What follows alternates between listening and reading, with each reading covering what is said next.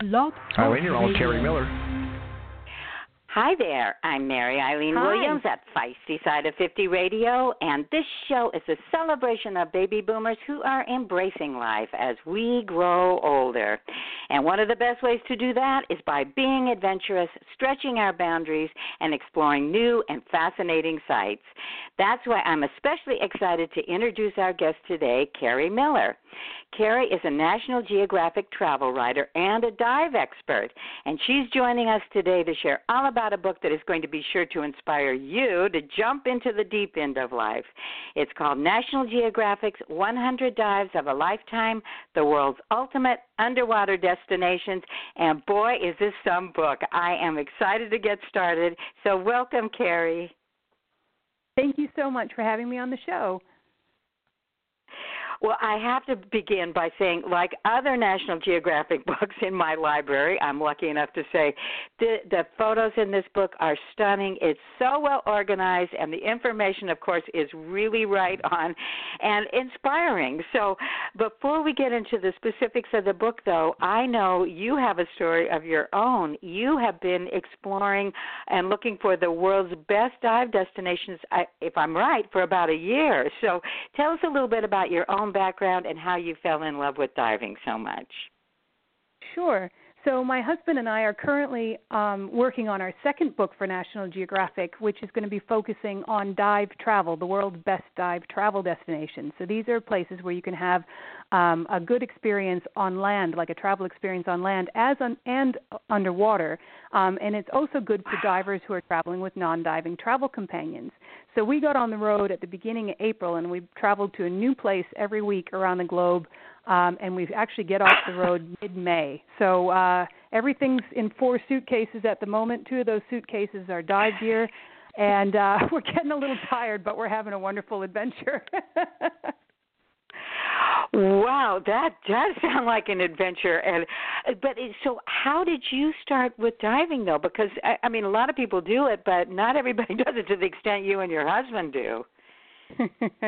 Well, my husband fell in love with diving straight away. And I always joke that he should have been born with gills. He's more comfortable under the water than above it. I have been a long-time ocean lover and avid snorkeler. I'm one of those people who, if you're on a snorkel tour out in Hawaii or somewhere, I'm the first off the boat and the last one back on the boat. But I never really started to look to diving until I got an assignment from National Geographic to go dive with great white sharks in South Australia, which is actually one of the places in the book. It's a place called Port Lincoln. It's the only place in the world that they have an ocean floor cage that drops down to the bottom of the ocean if you're certified to dive. And so that was kind of the impetus to get out and go diving, and that's actually also where I met my husband because he was working on the shark boat. Oh, my gosh. So you saw a great white and fell in love on the same trip. It was a really memorable trip, yeah. Well, now you mentioned, though, you love to snorkel and all, but again, diving is kind of an adventure in and of itself, and my listeners are mature, but it doesn't matter with this book. I love the fact that you've got dives divided by experience level, so there's beginner, intermediate, and advanced, and I'm just going to make the assumption that many of my listeners would prefer dives probably at the beginner level. So tell us how you divided up how you identified which categories dives should go in. I mean, other than the fact that, they're easier, or what made you make the distinctions?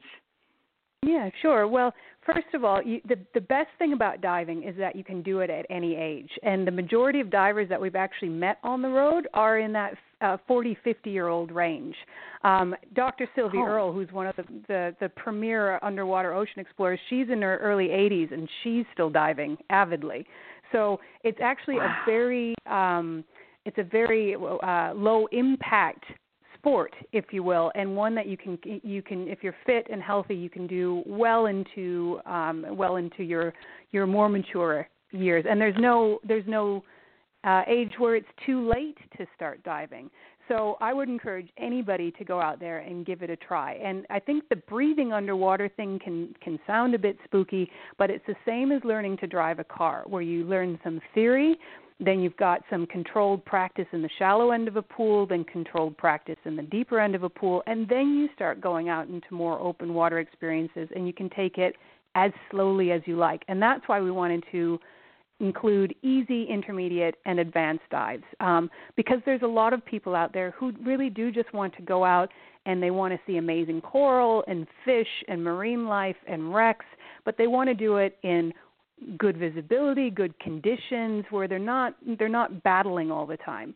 And then there's other people out there who really are experienced divers and they want to push their limits a little bit more. And then that's why I included divers on the other end of the spectrum, like Antarctica, for example.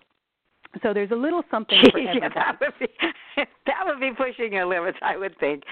But that's wonderful, because the other thing I think, I'll speak from personal experience, as you get older, you really have to focus on, again, stretching your own boundaries. And so if you haven't been a diver before and it does interest you, boy, you'll open up literally a whole new world if you start doing something like that. And as you said, you can kind of learn how to do it like you learned how to drive a car, and who knows what you'll see down there.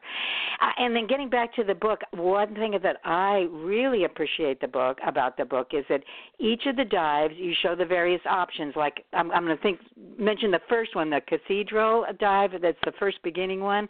There's options. You can see lagoon dives, night dives, reef dives, and then what you're going to see. And in that one, sea turtles, manta rays, whatever. But I thought, what a great way to organize the information. Oh, thanks. Well, the book is supposed to be a bucket list of some of the world's best dive sites, and I want it to be really inspirational, and I want it to be enjoyable for people who love the ocean or who are interested in the ocean but maybe aren't divers, or maybe they're snorkelers, or they love to sail. So they have an affinity with the ocean or are interested in it, but not necessarily divers. And so I've tried to include some marine life information and historical information and information about the area. But divers want information. They want specifics. They want to know depths. They want to know what I'm going to see. They want to know what the water temperature is. And so you need to have that information for it to appeal to the diving crowd, to the active diving crowd as well. So we figured pulling out that information from the text so that they can see it and it's right there, then they can use this book to page through and start creating bucket lists so that they can go off and have diving adventures of their own. Well, and speaking of bucket lists, I thought the other thing is not only did you categorize it by, again, ability level, but at the beginning of the book there's a map, and at the end of the book there's a whole listing of dives divided by geography and level.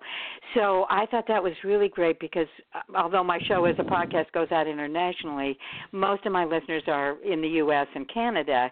And so you've got a number of dives that are further afield or farther afield, but you have a lot that are in the Virgin Islands, the Caribbean, Hawaii, California. Yeah, if you just look at that map, if you look at the kind of the North and South America portion of the map, you'll see this huge cluster of dive sites everywhere up from British Columbia down into Mexico and the Caribbean.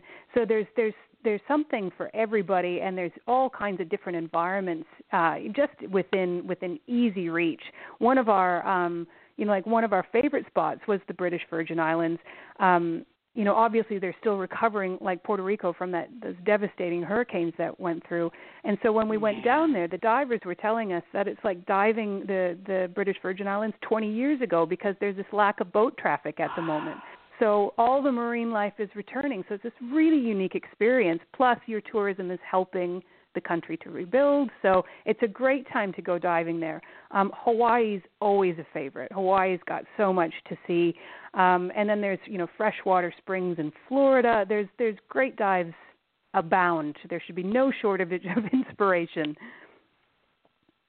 No, and that's wonderful. And some of us, again, maybe budget would take into play, so you can't necessarily fly all around the world or whatever to do this. But closer to home, you can kind of start out and have a fabulous experience.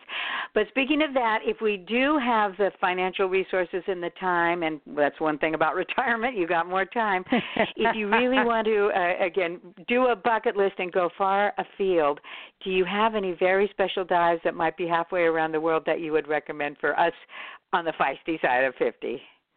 I think the feisty side of 50 crowd would really love Lord Howe Island, which is a couple hundred miles off the coast of Sydney. But it's a short plane ride from Sydney, Australia. So Lord Howe Island is this really unique, special little place. It's got 400 people who live there. They only allow 400 guests on the island at any given time to keep the numbers down.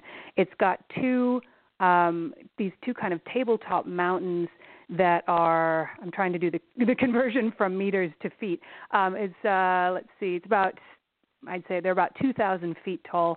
The ocean is, you've got all these beautiful lagoons, and because you've got the mountain range on the island, there's always a sheltered lagoon depending on where the weather's coming from. So it's great for snorkeling as well. You can see turtles, you can see coral, you can go on glass bottom boat rides. There's tons of bird watching because you've got an enormous amount of seabirds that come in and utilize the island. And then it's great for diving, and it is good for, there's some more extreme sites. Like, for example, Lord Howe is in the book. There's a place called Ball's Pyramid, which is the largest sea stack in the world, and it looks like it should be a lair for a James Bond villain. Incredible. That's for more advanced divers. But the lagoon diving is brilliant, and it's just a relaxed, walkable, friendly, quirky place. And we just went there about 2 or 3 weeks ago, and I fell in love with it. Loved it there. Oh, Carrie, well, now I've got all sorts of ideas running through my head, and especially for a recommendation from you, because you have been to all these places. That sounds like something that each of us would really want to consider doing, again, adding to that list of ultimate destinations we want to do. We've only got a couple minutes left, but in that time, do you have some, kind of things that you want to get across that would make dives both memorable and safe, especially for us, on the beginner side or maybe a little bit more mature? I would say just take it slowly and take it at your own pace. You can actually, there's an intro to scuba diving called a Discover Scuba Dive, where you can go out you get a little bit of classroom and pool theory, and then you go out for basically, it's kind of like a taste of diving in a very controlled environment in a safe spot with a guide. And you can basically keep doing Discover Scuba Dives for the rest of your diving career if that's what you want to do. Or you can hire a dive guide specifically for you if you are a little bit nervous. So you can take diving at your own pace.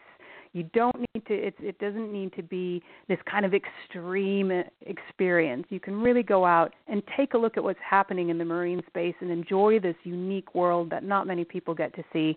And it's never too late to start diving. It really isn't. It's a great sport for people of all ages. Oh, Carrie, well, so you can jump into the deep end without feeling like you're jumping into the deep end. Exactly. I like well that put. Well, Carrie, this has been such a delight. Thank you for taking time, and thank you for creating this absolutely beautiful book. And I really have to say, if you're an armchair diver like I am up to this point, but you might have inspired me to really do it. This book, it's beautiful. It's going to give you goosebumps and make you want to get out there. So, Carrie, thank you so much. Thank you very much for having me on the show. Well, and I am sure all of our listeners learned a lot and are more than ready to start getting that gear together and booking their next trip. So before you do that, please check out National Geographic's 100 Dives of a Lifetime. It is a treasure trove of useful information, and not only that, it is a feast for the eyes. So while you're at it, don't forget to go out there and show the world just how feisty a woman and a man over 50 can be. This is Mary Eileen Williams at Feisty Side of 50 Radio, saying I'll catch you next time. Bye-bye. Judy was boring. Hello. Then Judy discovered ChumbaCasino.com. It's my little escape. Now Judy's the life of the party. Oh, baby, mama's bringing home the bacon. Whoa, take it easy, Judy. The Chumba life is for everybody. So go to ChumbaCasino.com and play over 100 casino-style games. Join today and play for free for your chance to redeem some serious prizes. ChumbaCasino.com. No purchase necessary. Void where prohibited by law. 18+ terms and conditions apply. See website for details.